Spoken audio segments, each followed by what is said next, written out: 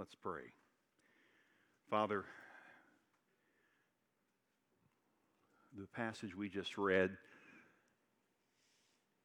is so rich in the love that Paul has for the church. It's so rich that the elders, in hearing it, could only reach in, lean into him, and hug him, and give him a holy kiss. They were overwhelmed by a man who for 3 years spent his days and his nights pouring the Word of God into them, loving them, serving them, ministering to them. And now they have been raised up to carry forward the ministry that Paul exemplified.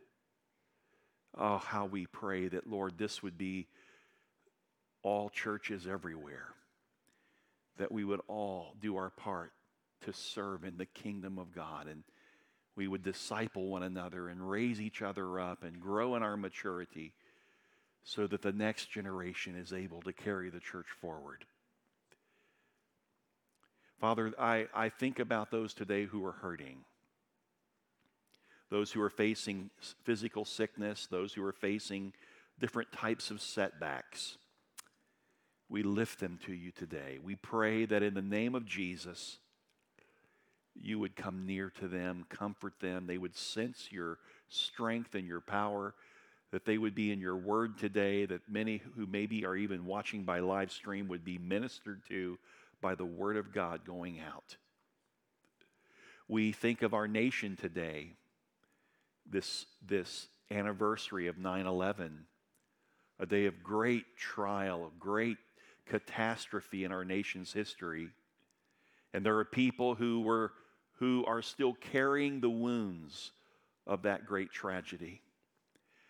Maybe they don't carry them physically, but they carry them emotionally, mentally. God, we lift people up today all over our nation who are hurting. We pray that we never forget that day, that it would solidify us as a people.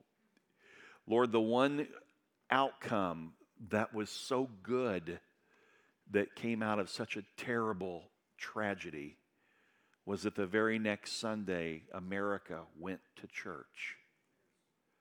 Amazing how we quickly turned back to you. And yet, Lord, we have turned away from you again and again and again. God, we pray for a true God awakening to hit this nation. That people all over this nation and from here out all over the world, people would once again turn to God and repent of sin and be saved in the name of Jesus by faith. We pray for a great outpouring of your Spirit, that people would come to know you personally, and then they would live and dwell with other believers and worship you corporately like we're doing this morning. This is our prayer, because we want the church to be everything that you designed it to be, that you modeled it to be. And we thank you for the Apostle Paul, who you chose to be the one to model it. Oh God, may Vero Bible Fellowship line up with the teaching of the Word of God on the institution of the church as you created it, Lord. We pray this in Jesus' name. Amen. Amen. Well, in the 20th chapter of Acts, we see the Apostle Paul as a man who is running against the clock. We've already talked about this a little bit in the first part of the chapter. We're going to finish the chapter today. And Brenton did a beautiful job setting it up in the scripture reading. I also want to say this about Pastor Brenton. He starts his seminary work this week. So he'll be attending Reformed Theological Seminary in Orlando, I believe mostly from live stream, right, or online. And so keep him in prayer, because not only does he have a ministry here in the church with our students, but also leads our worship on Sunday, and now he's got to go to school. And other things that are going on in his life that I wish they would share. But anyway, That's for another day. It's exciting to see how God raises up from within the church. He raises up from within the church those who will lead the church. The church cannot be treated like an organization or a business, where when you have a vacancy in your business, you look for resumes and then you select the right one. And you bring someone in from the outside to be part of the church or part of the business. Church cannot do that. The people that God raises up are saved people. They are people who are called by God to serve. And the church, the best place for the church to look for those people who will serve are in the church. In fact, let me just go ahead and hit close to home. The people God's looking to raise up in the church is sitting in your chair. You are the church. And the church is only as strong as the people in it who see their calling, who know that God loves them. God has saved them by His marvelous grace, and now He's gifted them to serve. You know, the weather's changing, okay, ever so slightly. I'm glad it's not July, aren't you? Amen? Okay, we're getting closer to a weather change. That is our sign that it's the fall, by the way, okay? It's not colors. It's just a slight change in weather, a dropping, just a little bit of humidity. Amen. All right. And one of the things that we really need, a position that we really need to fill with probably about 15 to 18 people, is to stand at the 2 entry gates to this facility on Sunday morning and gladly, with a warm smile, greet people as they come to church. Greet people. The Bible says greet with a holy kiss. I'm not asking you to do that. But I am asking that we do a wonderful job right here at the door where it's air conditioned. But to serve the Lord with gladness, come into His presence with singing. Know ye that the Lord, He is God, and He's worthy of my service. He's worthy of my time. He's worthy of my sacrifice. If you would like to help us with that, please just write your name down in the back. I'm sure whoever's working the welcome table will have a sheet there for you to put your name on, and we will be giving you a call to help serve. This is another way of the church being the church, raising up from within those who serve the Lord. We're not looking outside for answers. We're looking from within. And that's the journey that we've been on in the book of Acts, as Paul has exemplified for us his process, his way of ministry. And now Paul's coming to the time of closing. He knows that his days are now numbered, that while he still has this great heart to minister, he doesn't have enough life left in him to carry it further. Oh, he would, but he senses my time's coming to a close. And so just look down, if you will, chapter 20, verse 22. I just want to give you what I want to do really for probably another 5 to 10 minutes is just set up what we're going to read. This is profound. This is interesting. It's unique. It's important for us as a church to hear and understand this. In verse 22, and now, behold, I am going to Jerusalem, constrained by the Spirit, not knowing what will happen to me there, except that the Holy Spirit testifies to me in every city that imprisonment and afflictions await me. But I do not account my life of any value, nor as precious to myself. That sentence right there, every one of us need to meditate upon. if only I may finish my course in the ministry that I received from the Lord Jesus, to testify to the gospel of the grace of God. And now, behold, I know that none of you among whom I have gone about proclaiming the kingdom will see my face again. This is it. This is my last opportunity to be with you. Paul says it doesn't matter what suffering lies ahead. His goal is to finish the ministry proclaiming the gospel of the grace of God. This is his greatest achievement. What is his achievement? To bring glory to God by remaining faithful in spite of the trials that may still come to him.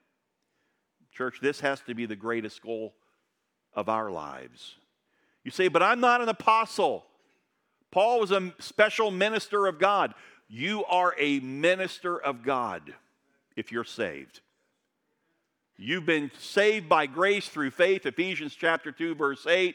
And then it says after that not only were you saved by grace, but God is the one who created you in Christ Jesus for good works, which he prepared beforehand that you would walk in them. Before you were saved, from the foundation of the world, God knew you would be saved. And he set in your future the work that he would have you do. This is every believer. This is not just the Apostle Paul. This is not just the pastors and the elders of Vero Bible Fellowship. Every one of you. I'm trying to speak an encouragement to you today. God believes in you. From the foundation of the world, he knew your name. He knew who would be saved and who would not be saved. You've been chosen of God to serve, not just to sit, not just to take in. You've been chosen to give out. This is the calling of God. And Paul is faithful to that. He's going to just keep doing what the Lord's called him to do until there's no more left in him to do it. My fear, as one shepherd of this flock, is that many of you are living for everything other than the Lord's ministry. For we are his workmanship, created in Christ Jesus for good works. Some of us are not fulfilling that. Being a business person has replaced being a disciple. There ought to be room for both. In fact, the one is who you are, the other is what you do. You are a disciple. Using your abilities for personal gain has kept you from discipling others, pouring into them, using your gifts for the kingdom. Making a name for yourself has replaced making the Lord's name great. You're not sharing your faith with people. You're not coming to the Lord sharing the gospel with people. You're sharing insequential thoughts on Facebook with friends. Spending much of our time in the insignificant of life. I'm not saying friends are insignificant. I'm saying that we're wasting energy and time of things we could be giving for the Lord's work. Not everything is bad. It can be good. But the question is it profitable? Or is it just wasting time? I bring this to you today not because I'm trying to put you down and press, and I'm not trying to depress you here. I'm trying to get all of us to see the calling of God on our lives as the church here at Vero Bible Fellowship. We're called to live our lives for God's sake, not ours. Yes, you have to work. Yes, you need time to recreate. Yes, you need time to be a mother or a father, a husband or a wife, a single person who has connections in the community, using them for the glory of God. But that's the point. Bring glory to God through your life. In all that you do, bring glory to God. This week we traveled, it's about 16 of us, I guess, in that ballpark. 16 of us went up to Nashville for the Sing Conference, which is sponsored by Keith and Kristen Getty. And it was wonderful. We had a great time, heard great preachers. Any C.S. Lewis fans in the room? Okay, so here's a quick question. Here's a little trivia for you. When did C.S. Lewis first see beauty? Anybody know? When his brother brought him, like in a little box or a top of a garbage can lid, he had made a little garden. And for the first time, C.S. Lewis saw beauty. And after that, because of that one little touch, he saw beauty in other things. When have you seen beauty in the church? To the point that now you would never think of not serving in the beauty of the church and seeing that beauty throughout the church in various ministries and ways. See, this is the calling of God on us. And while we were there, I don't know what it was. I had setbacks all through this trip. I mean, it started when I got to the Orlando airport. I left here, I told you, last Sunday, right after service, shot up to Orlando, got there just in time to race in, but I couldn't find a parking place in the garage. And I didn't have time to go to the Value parking lot and have a tram bring me in. And so I noticed it was Labor Day weekend. Everybody and their mother and mother-in-law were traveling, and all the entire garage, all the spaces that are marked with white lines, in other words, don't park, they were taken. And then, even as you went down the drives inside the garage, people parallel parked on the drive. I mean, you were just narrowly getting, it was like being in a third world country. Okay, and so I did what I had to do. I'm going to miss my flight. I found a spot with some white stripes, and I parked on it. And I jumped out and got in the and went on the airplane up to Nashville and got off the plane, and then thought, okay, I'll just go straight to the hotel. Got to the convention center and tried to check in. They said, "Sir, we don't have your name here." I mean, this is a planes, trains, and automobile kind of a experience. And I said, "Oh, we'll check again." And then I texted Brenton, "They're having a problem here." And he goes, "Are you at the Embassy Suites?" "No, I am not." I was thinking a little nicer than that. I was at the Gaylord. Some guys preach prosperity. I just wanted to practice it once. So I hopped back on an Uber or a taxi, $30, from the airport to Gaylord, $30 from the Gaylord to the Embassy Suites. I noticed that the little meter never moved. It stayed on 30 from the time I got in the car.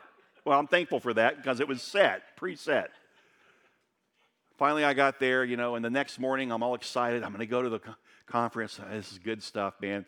And I go to get it. Scott and Deb Walker, they had rented a little car.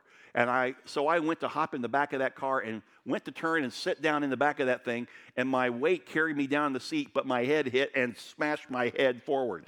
I had the biggest pain in my neck the rest of the week. In fact, I've still got it today. And getting sleep is not easy right now. So I'm going to the chiropractor tomorrow, okay? I will be there. But in the midst of all this stuff going on, okay, I rode Uber to and from the convention center to the conferences and stuff. Every single time, the Lord opened doors for me to minister to Uber drivers. Remember how we've been talking about just look for the opportunities that the Holy Spirit is providing. Don't try to force anything. Don't be obnoxious. Just let the Spirit of God direct it. I get in this Uber with this young lady, and she's driving, and she asked me what I do, and I said, "I'm a pastor." And she goes, "Oh," and she looks in the rearview mirror, kind of like, "You, a pastor?" Anyway, she said, "Well, thank you." I said, "Oh." I said, "Do you go to church? Do you have a church home?" "Well, no, I don't. I was raised in the church, and then I began to study world religions, and now I'm just really confused and have a lot of questions about God." You think that's a door? Greg, are you home? And I said, well, what's one of your questions? Why do bad things happen to good people? So I took her to Genesis and explained that there are no good people. I took her to what Jesus said to the people on the street who came up and said, why did the Tower of Siloam fall on 18 innocent people? They were just walking down the street and the tower falls on them, kills 18 people. I said, did you notice what Jesus said back to them? He essentially said, you're asking the wrong question. Not why 18 people who were innocent died, but why are you still here? Because you've all sinned. There was silence. It felt like a minute, but it was probably 10 seconds. I said, you said you had other questions. What questions? She goes, well, why? I want to be careful how I say it, but why do Christians think that their way is the only way? By the time we pulled into the Gaylord, this girl was quiet and in deep thought. And I said to her, I just want you to know this. God is a redeeming God. And I believe today He's coming after you. He loves you. And she just looked back to the mirror and said, thank you so much. This has really given me a lot to think about. I would have loved to have seen her come to Christ right there. But I believe that the word never returns void. And I had experience after experience. I had a transgender driver, and we had a wonderful conversation. And he opened up to me. In the midst of all this trial of getting to Nashville and then the experience with my neck and all, no wonder all these things happened. Satan didn't want me to go because these wonderful opportunities were available. I went for the purpose of being with Christians in a convention, but my greatest experiences were in cars driving down Nashville streets. Open your eyes, church. Let God show you what He sees. And then I got back in the plane and came back to Orlando. Went to get my car, not knowing if there would even be a car there. And it was there with this yellow envelope. $260 later. And yet I paid it immediately online with great joy, knowing that the gospel went forth on that trip. I won't be parking on white stripes anymore. I learned my lesson. This is life. This is life for every one of us as believers. We don't miss opportunities outside the walls, but we also look for opportunities inside the walls of our church, even though our church doesn't have walls. We don't have a building. We're in this wonderful building. But God's coming after you to serve, to be part of His church. 2 Timothy chapter 4, verse 6. Turn there if you will. I just want to take you through a couple more scriptures, and then I've got 4 points. Don't worry, I'm not going to preach them all long. I just want to give you the points, okay? I could have preached all 4, but I've already taken a lot of time, so I want to kind of move through. But 2 Timothy chapter 4, verse 6. 2 Timothy 4, 6.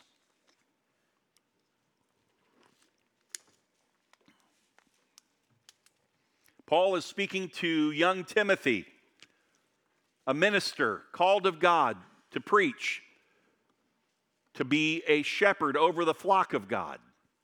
You say, okay, so this isn't really speaking to me. Oh, yes, it is, because you are called to be a minister of God too.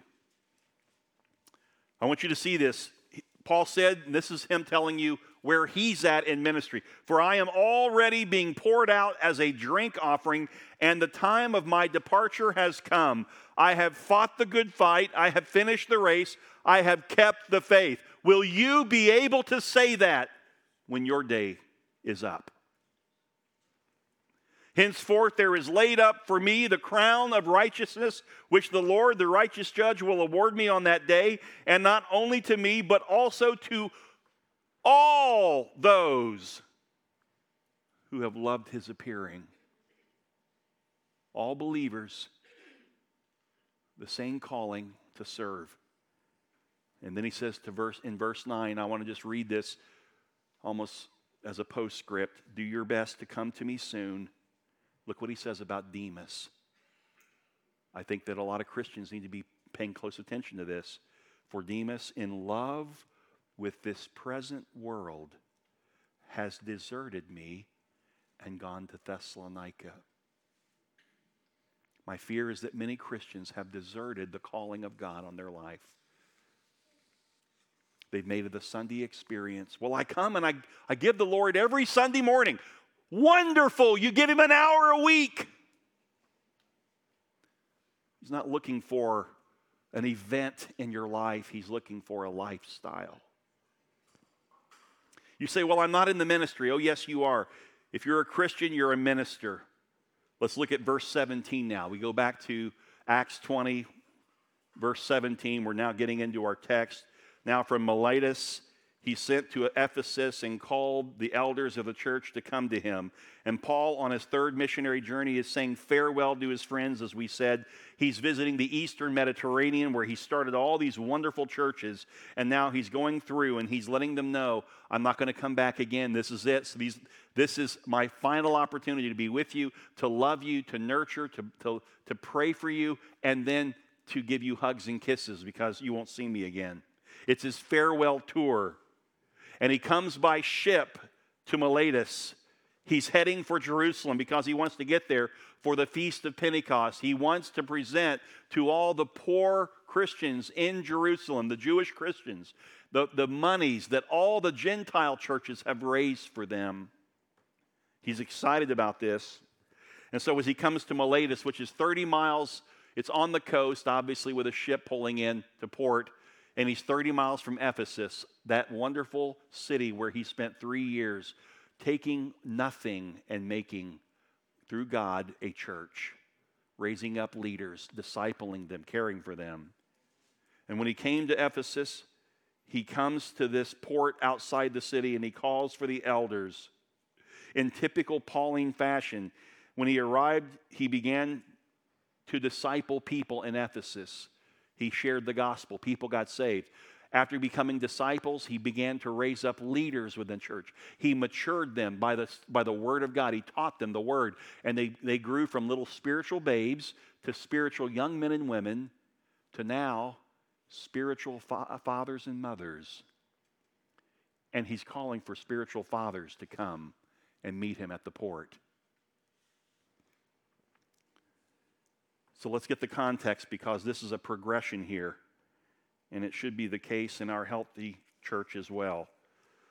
Paul first wins people to Christ. He then spent time with people. To be exact, 3 years' time with people. Discipling new converts into spiritual, mature Christians. And then he hands the church over to them and leaves. This is a biblical model for a healthy church. Everything I just said started from within. It didn't come from outside. It came from within. This is a wonderful biblical pattern. 3 things. First, he modeled leadership. Then he raised up leaders.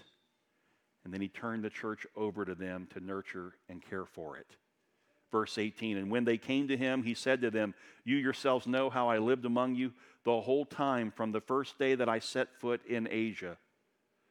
So now Paul is going to give these elders at the docks, or actually he's probably in Ephesus with them, and he is giving them instruction for when he's gone.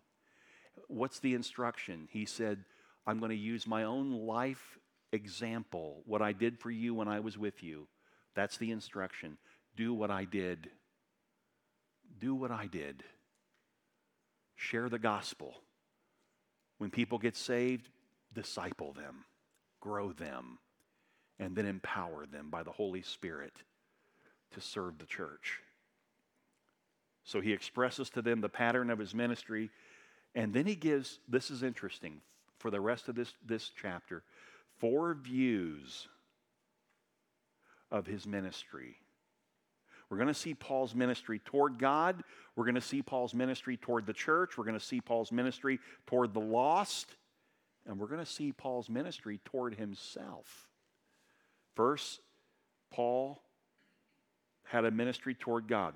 How did he see himself toward God? As a servant of Jesus Christ. Write that down. Number 1, Paul saw himself as a servant of Jesus Christ. Look at verse 19. Serving the Lord with all humility and with tears and with trials that happened to me through the plots of the Jews. In Galatians chapter 1, verse 10, for am I now seeking the approval of man or of God? Or am I just trying to please man? If I were still trying to please man, I would not be a servant of Christ. You cannot be a servant of Christ and please men. Let me set up what Paul just said in Galatians 1:10. Let me tell you what's going on here. The Judaizers, those who are calling people who are saved back into Judaism, the law, the legalism of the law. Paul sees those folks. They come in and they begin to have an impact on the church in Galatia. And they told the people, they said, look, the only reason Paul was among you and the only reason he said what he said was to make a name for himself. He was just bringing attention to himself and you followed him. And so now there's this disrupt in the church in Galatia. So Paul responds. I want you to look with me. Look at verse 6, Galatians chapter 1, verse 6. I am astonished that you are so quickly deserting him who called you in the grace of Christ and are turning to a different gospel. Not that there is another one, but there are some who trouble you and want to distort the gospel of Christ. But even if we or an angel from heaven should preach to you a gospel contrary to the one we preach to you, let him be accursed. As we have said before, so now I say again, if anyone is preaching to you a gospel contrary to the one you received, let him be accursed. Paul gave them the purity of the gospel. It had nothing to do with Paul. They're saying, no, it was all about Paul. And he's saying, look, anybody who preaches any other message than the message of the true gospel, let them be anathema in the Greek, cursed. Even if the angels preach a different message, let them be cursed. When it comes to your ministry, your work for the Lord, you have to choose whether you're going to serve God or serve people.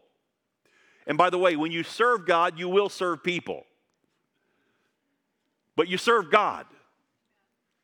Okay? You have to choose to serve God. That doesn't mean you stomp all over people. It means that your priority is toward God. It means that you don't necessarily consider the reaction of people if the demand of God is clear. I've got to do what God has called me to do and not give in to the whims and the ways of people.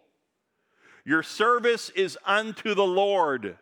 If you serve in any capacity, if you're standing at a door greeting people, if you're teaching a class, if you serve on a finance team, if you're serving right now to help us try to secure a future facility for a church, if you serve on the worship team, on the children's ministry, you serve among the students in our youth group, listen, whatever it is, serve the Lord.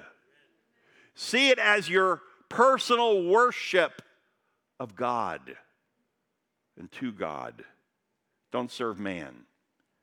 You say, well, I feel like I serve the Lord when I come to church. Again, let me just say this. Okay, so you're giving the Lord an hour. What are you doing with the other 112 hours that you're not sleeping? God expects you to serve him all the time. God's not a spoke on a wheel. God is the hub. Your work, your business, the title that you carry in your business, that is not the hub. That is a spoke. Your retirement account that you spent your life building, that is not the hub. That is a spoke. God is the hub. Get the picture. This is where God has called us, church. And by the way, the word serving that Paul uses to describe himself in verse 19 is better rendered as slavery. Literally in the Greek, it's bond servant or bond slave. Paul uses it 17 times in his epistles, and he talks a lot about slavery. To Paul, it was a high calling to be a slave of Jesus Christ, to be a servant of the King of Kings and Lord of Lords. That's the top rung on the ladder. You can't go higher than being a servant of Jesus, being a slave to Christ. So whatever you do, do it as unto the Lord. When I prepare a sermon, my thought is never will the people like this message. Boy, this will really please certain people. Never. I'm sorry, never will this message bring honor and glory to God and His Word. That is the approach, period. I don't serve you. I serve the Lord. And in serving the Lord, I serve you. But I'm serving you with what the Lord wants, not what you want. Amen? The second thing we see, not only does Paul see himself as a slave to Christ or a servant of Christ, but he sees himself as a teacher of the Word. A teacher of the Word. Look at verse 20. How I did not shrink back from declaring to you anything that was profitable, and teaching you in public and from house to house, testifying both to the Jews and to the Greeks of repentance toward God and of faith in our Lord Jesus Christ. To keep back, to draw back, to withhold. The same verb is used in verse 27. For I did not shrink from declaring to you the whole counsel of God. I did not shun it. I have not failed it. I have not held back anything that was of the counsel of God. Paul didn't hold back anything when he preached, when he taught.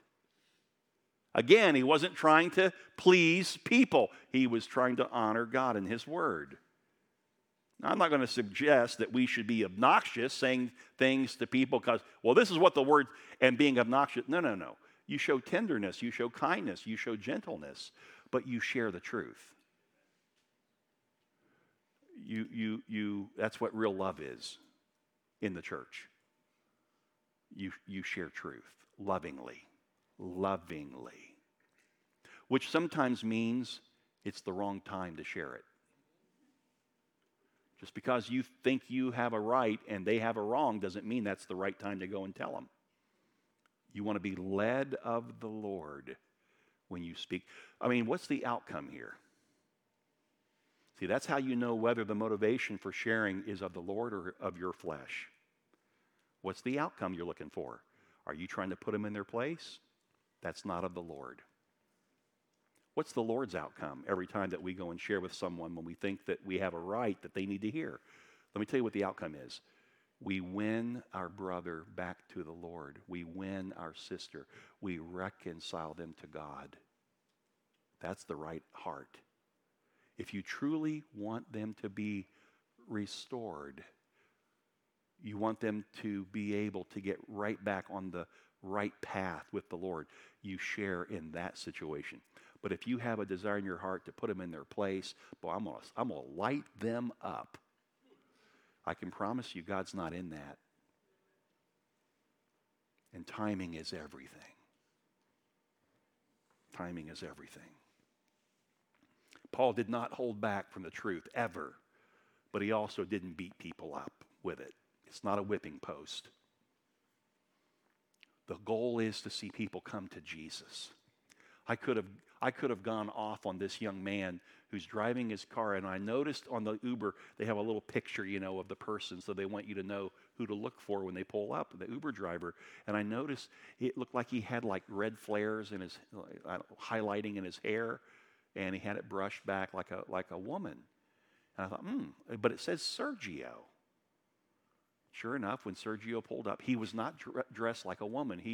You could tell he was just working.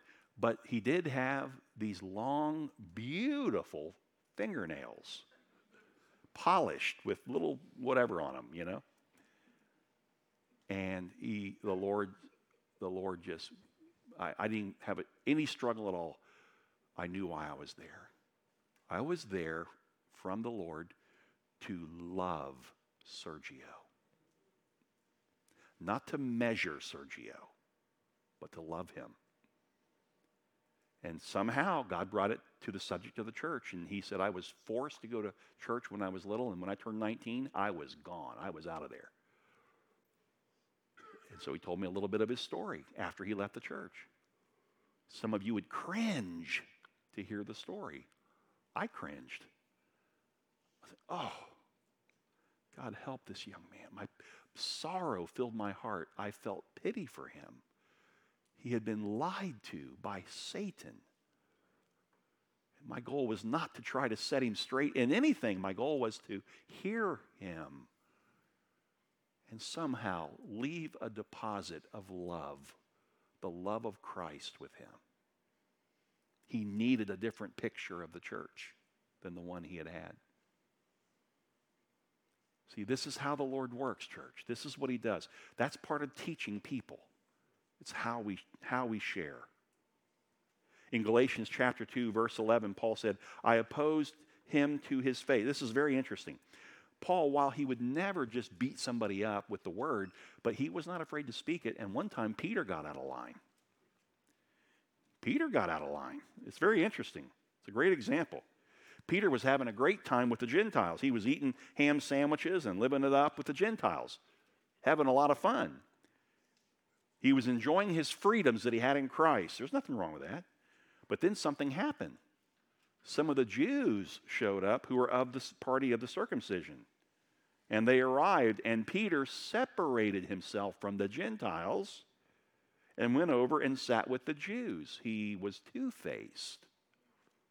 Paul saw the whole thing, and he's like, what in the world are you doing? And in public, Paul said, I opposed him to his face because he stood condemned, showing one thing over here and showing something completely different over here. See, Paul never, and what did he correct him with? His worship. You got to be careful here, Peter.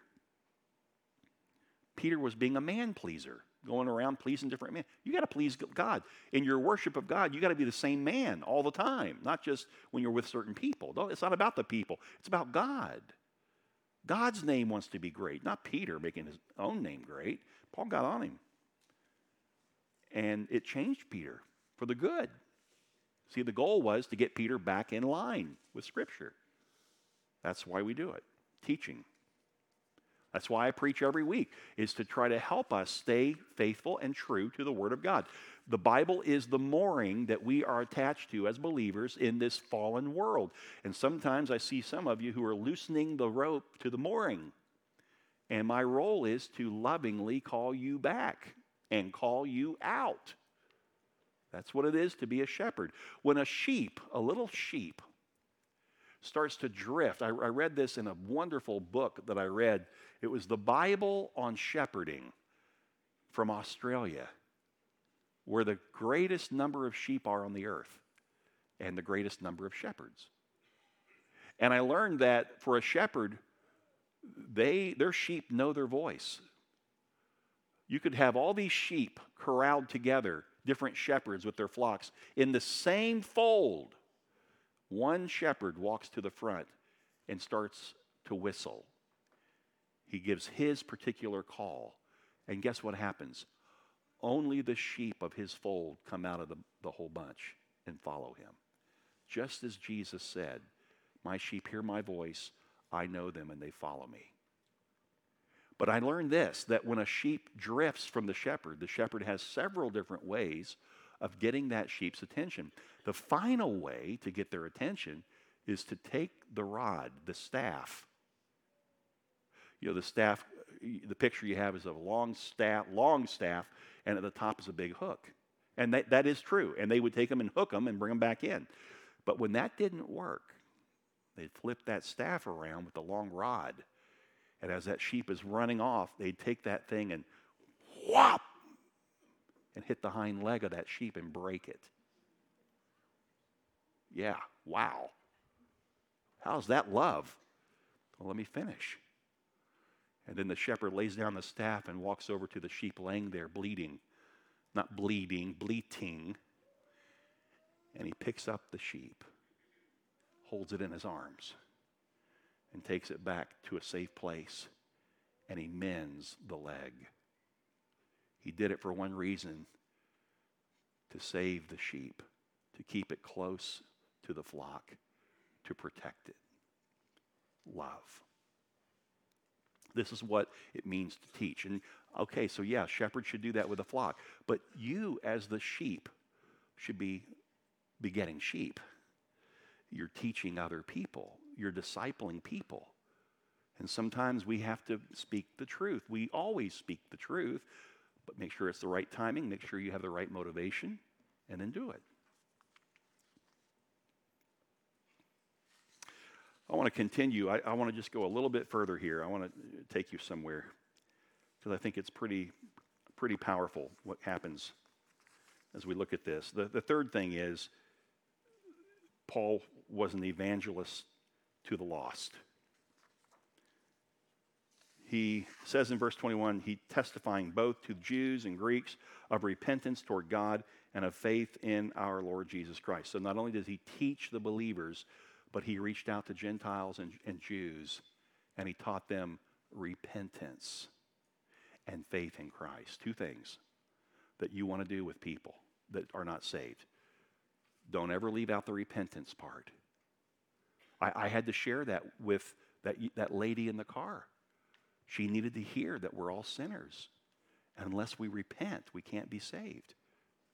You see, that's the negative side of the gospel. The positive side is that Jesus, by faith, not by works, by faith, you can be saved. But what are you saved from? And if you only share that Jesus wants to save you, you're not really loving that person. They need to know what the condition they're in if they don't get saved. You're dying and going to hell. Because we've all sinned, we've all fallen short to the glory of God. No one's righteous, no, not one. That's us. But then the good news, but Christ came and he died on the cross. He took your place on the cross. You were the sinner, I was the sinner. We should have been on the cross. But Jesus came in our place, our substitute. He's the atonement for us. And not only did God pour out his anger and wrath on Jesus instead of pouring it out on us, but after Jesus died and was raised again, he gave us his righteousness by faith. By believing in him, we now carry the garment of God's righteousness. When God the Father looks at you, he looks at me, he doesn't see Greg the sinner. He doesn't see the Greg that falls short every single day. He sees the righteousness of his own Son covering Greg. Wow. So you believe. First, you repent. I'm a sinner. Acknowledge it. Recognize it. Repentance starts in the mind, not the heart. You got to understand that you're a sinner. You got to come to a place where you're like, okay, now I see the truth about this. I am a sinner. And then you turn towards God. And by faith, the second part, you believe in Jesus as the Son of God, as the one who died for you, who can forgive you of your sins. You do that, you're saved. If it's true from your heart, you're saved. It's a beautiful thing. So he evangelized. Look at verse 30 in chapter 17 of Acts. If you go back just to 3 chapters, he says, the times of ignorance God overlooked, but now he commands all people everywhere to repent. And because he has fixed a day on which he will judge the world in righteousness by a man whom he has appointed. There's coming a day of judgment. They got to hear that, church. When you share the gospel, they need to know that they're on the wrong side of God. They're on the wrath side of God. You say, well, wait a minute. Jesus suffered for all the wrath that God had against sin and sinners. For those who believe, for those who choose not to receive the work of Jesus on the cross, the wrath of God is still on them. 2 Peter, just write it down. 2 Peter chapter 3, verse 9. Listen to what Peter said, because all the apostles preach this. The Lord is not slow to fulfill his promises, some count slowness, but is patient toward you, not wishing that any should perish, but that all should reach repentance. God wants everybody to repent. There's no other way to salvation except through repentance. There just isn't. It can't be, well, I was always a good person growing up, and then they told me about Jesus, and I just said, yeah, I want Jesus. No, you were not always. That's a lie. Satan's fooled you. He will make kindling wood out of you in hell. Well, he won't, because hell's for him. He's going to suffer in hell, but you're going to suffer with him.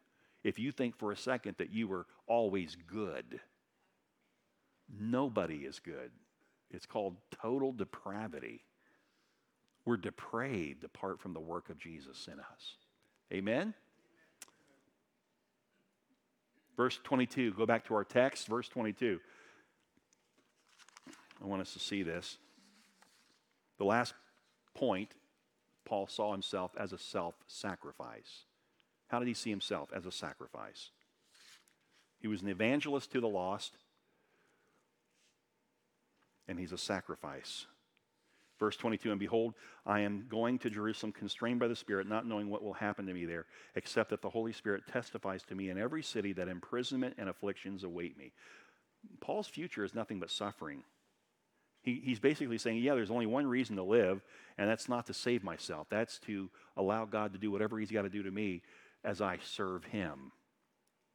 Verse 24, but I do not account my life of any value, nor as precious to myself. There it is. If only I may finish my course in the ministry that I received from the Lord Jesus to testify to the gospel of the grace of God. In other words, nothing else matters. I just want to be found faithful before the Lord. I want to finish strong in the Lord for the days that I have left. Verse 25, and now, behold, I know that none of you among whom I have gone about proclaiming the kingdom will see my face again. Therefore I testify to you this day that I am innocent of the blood of all, for I did not shrink back from declaring to you the whole counsel of God. Pay careful attention to yourselves and to all the flock in which the Holy Spirit has made you overseers. That's an elder. An elder is an overseer, protecting the flock from the enemy, protecting the flock from false teachers and prophets. To care for the church of God, which he obtained with his blood. I know that after my departure, fierce wolves will come in among you, not sparing the flock. Paul is saying, I poured 3 years into this church, and he's like, I know that after I'm gone, wolves will show up here. You can be a good church one day, and the next day wolves show up, and all of a sudden now you're giving yourself to a wolf. If there's not shepherds who are protecting and watching over that flock. And from among you, your own selves will arise men speaking twisted things to draw away the disciples after Christ. They don't just come right out and say, we're from the devil. We're ferocious. They don't wear a sign. I am a ferocious wolf dressed in sheep's clothing. They hide the truth. You say, well, I'm not being deceived. That's what deception is. You don't know it when you're deceived. That's why you need others around you. You need one another. People can see in your rear view mirror. They can see in your blind spot. And they can say to you, hey, brother, I think you're getting off course here a little bit. They call you on it because they love you and they want you restored. They want you brought back in. Amen? Don't ever give up on anybody. I don't care what don't give up on anybody. God can save the vilest of all sinners. And by the way, you were pretty vile too. I was vile. God loves us. He's called the church to love people. He says in verse 31, therefore be alert, remembering that for 3 years I did not cease day or night to admonish you with tears.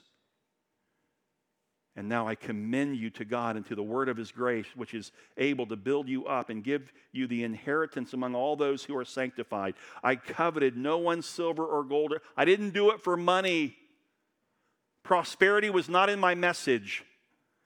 You yourselves know that these hands ministered to my necessities and to those who were with me. In all things I have shown you that by working hard in this way, we must help the weak and remember the words of the Lord Jesus, how he himself said, it is more blessed to give than to receive. Church, in this fellowship, it is more blessed to give of ourselves than to receive for ourselves. Amen? That's not just talking about money. That's talking about our time and our energy and our gifts. And when he had said these things, he knelt down and prayed with them all. He loved them enough to know that he doesn't have their future. Only God has their future. So he brings them before the Father and prays over them. That's what a spiritual father does. He prays for his children. And when he had said these things, he knelt down and prayed with them, and there was much weeping on the part of all. And they embraced Paul and kissed him. Literally in the King James, it says they leaned into his neck and kissed him.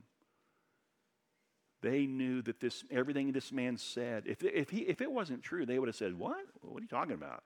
You didn't do that." Oh no. Everything that he said to them was true. He gave his life for them.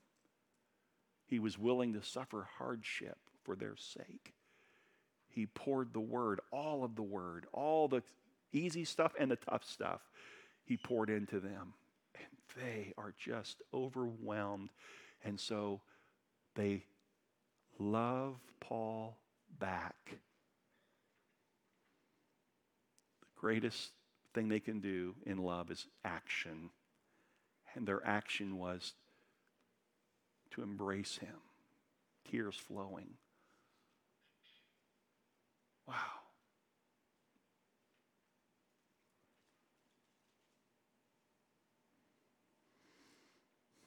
They were sorrowful most of all because of the word he had spoken, that they would not see his face again. They accompanied him to the ship. It's a great story, great narrative, isn't it? Paul loving the church with everything, serving God, and in serving God, he is serving people, not the other way around. And now they love him so much, they give it back the best they know how. They embrace him. My mom and dad are here, and I grew up in Daytona Beach, and we had a pastor.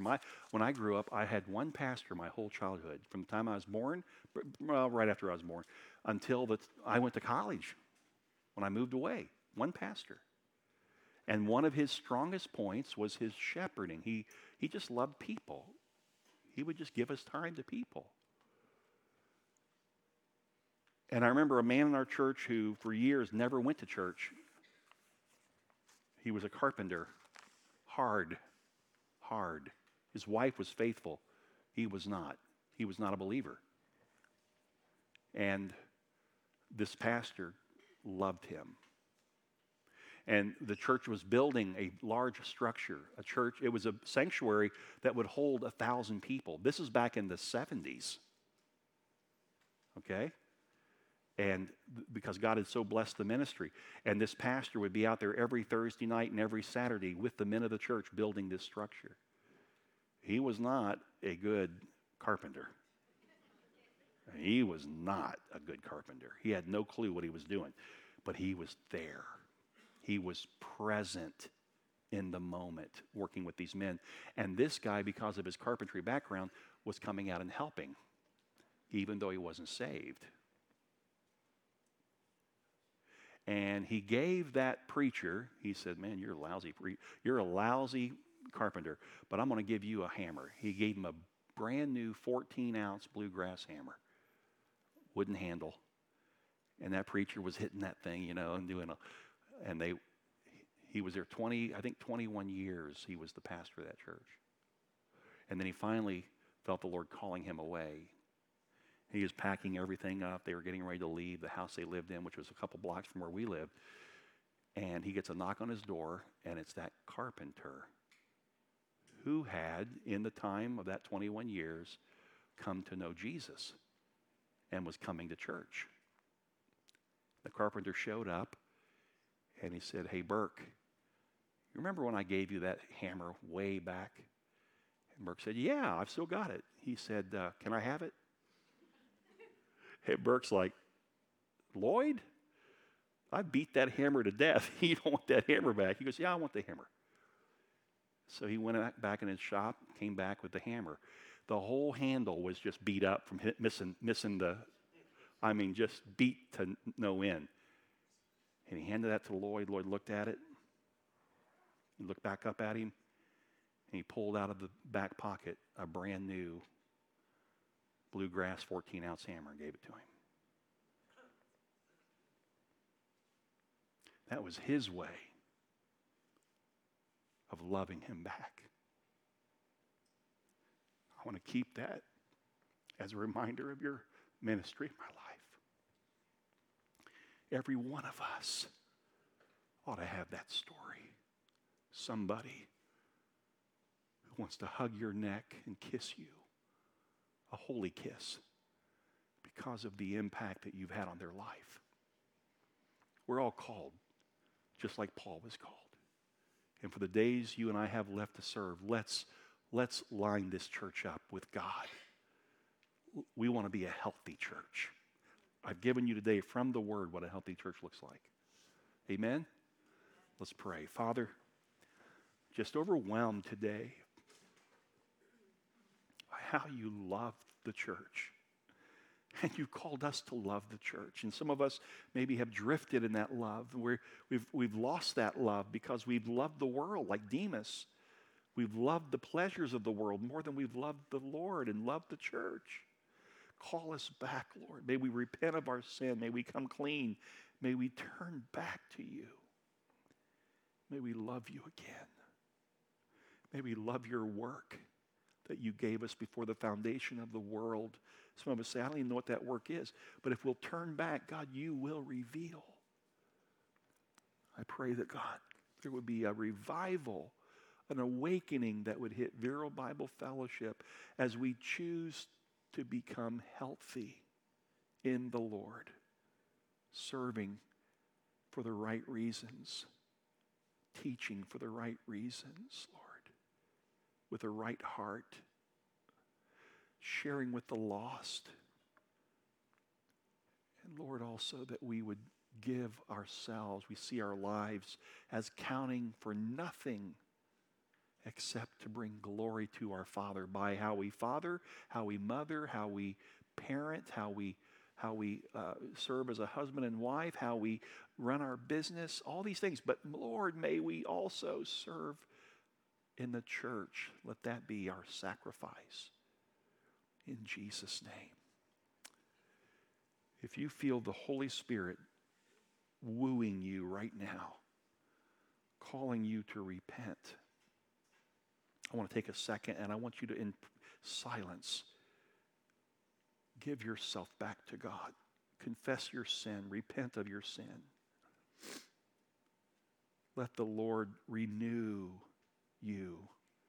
If you're already saved, that you don't lose that, but you need to be renewed. And if you're not saved, oh, how God wants to clothe you in his righteousness today. So just open yourself. Confess that you're a sinner. Receive by faith the work of Christ for your sins, that you can be forgiven and clothed in the righteousness of God. Let's just take a moment in silence right now.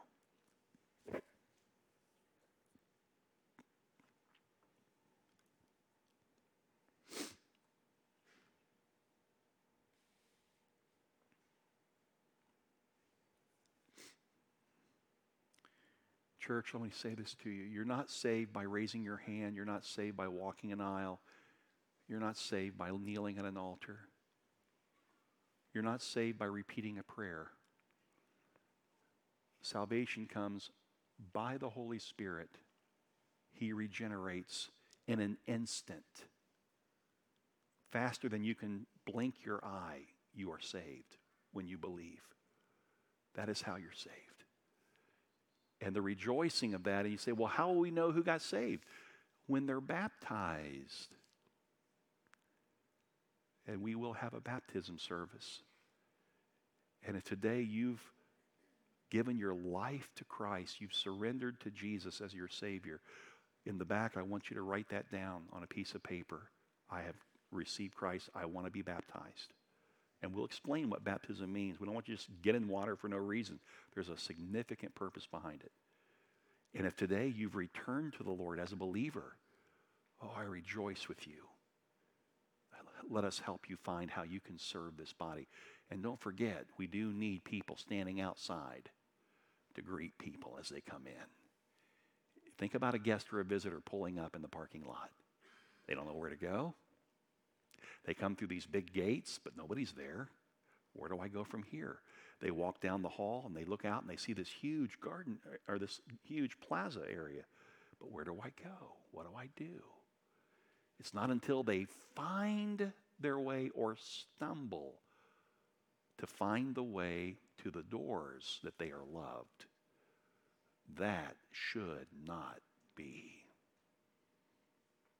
We love them. When they get out of their car, they look and they see people with a smile. They know where to go. Amen? That's something we can all do. And the more people we have served, the less time you have to do it. No, we don't want anybody to have to do it every week. But if you gave 1 week a month, what a blessing to come early to church and love people. Amen? And that's just one way. There's so many, so many. Come to us. We'll help you with that. We want to utilize your gifts. Let's all stand. I want you to turn, look around, find people you don't know, and love them right now. Welcome them. Love on them. Be the church.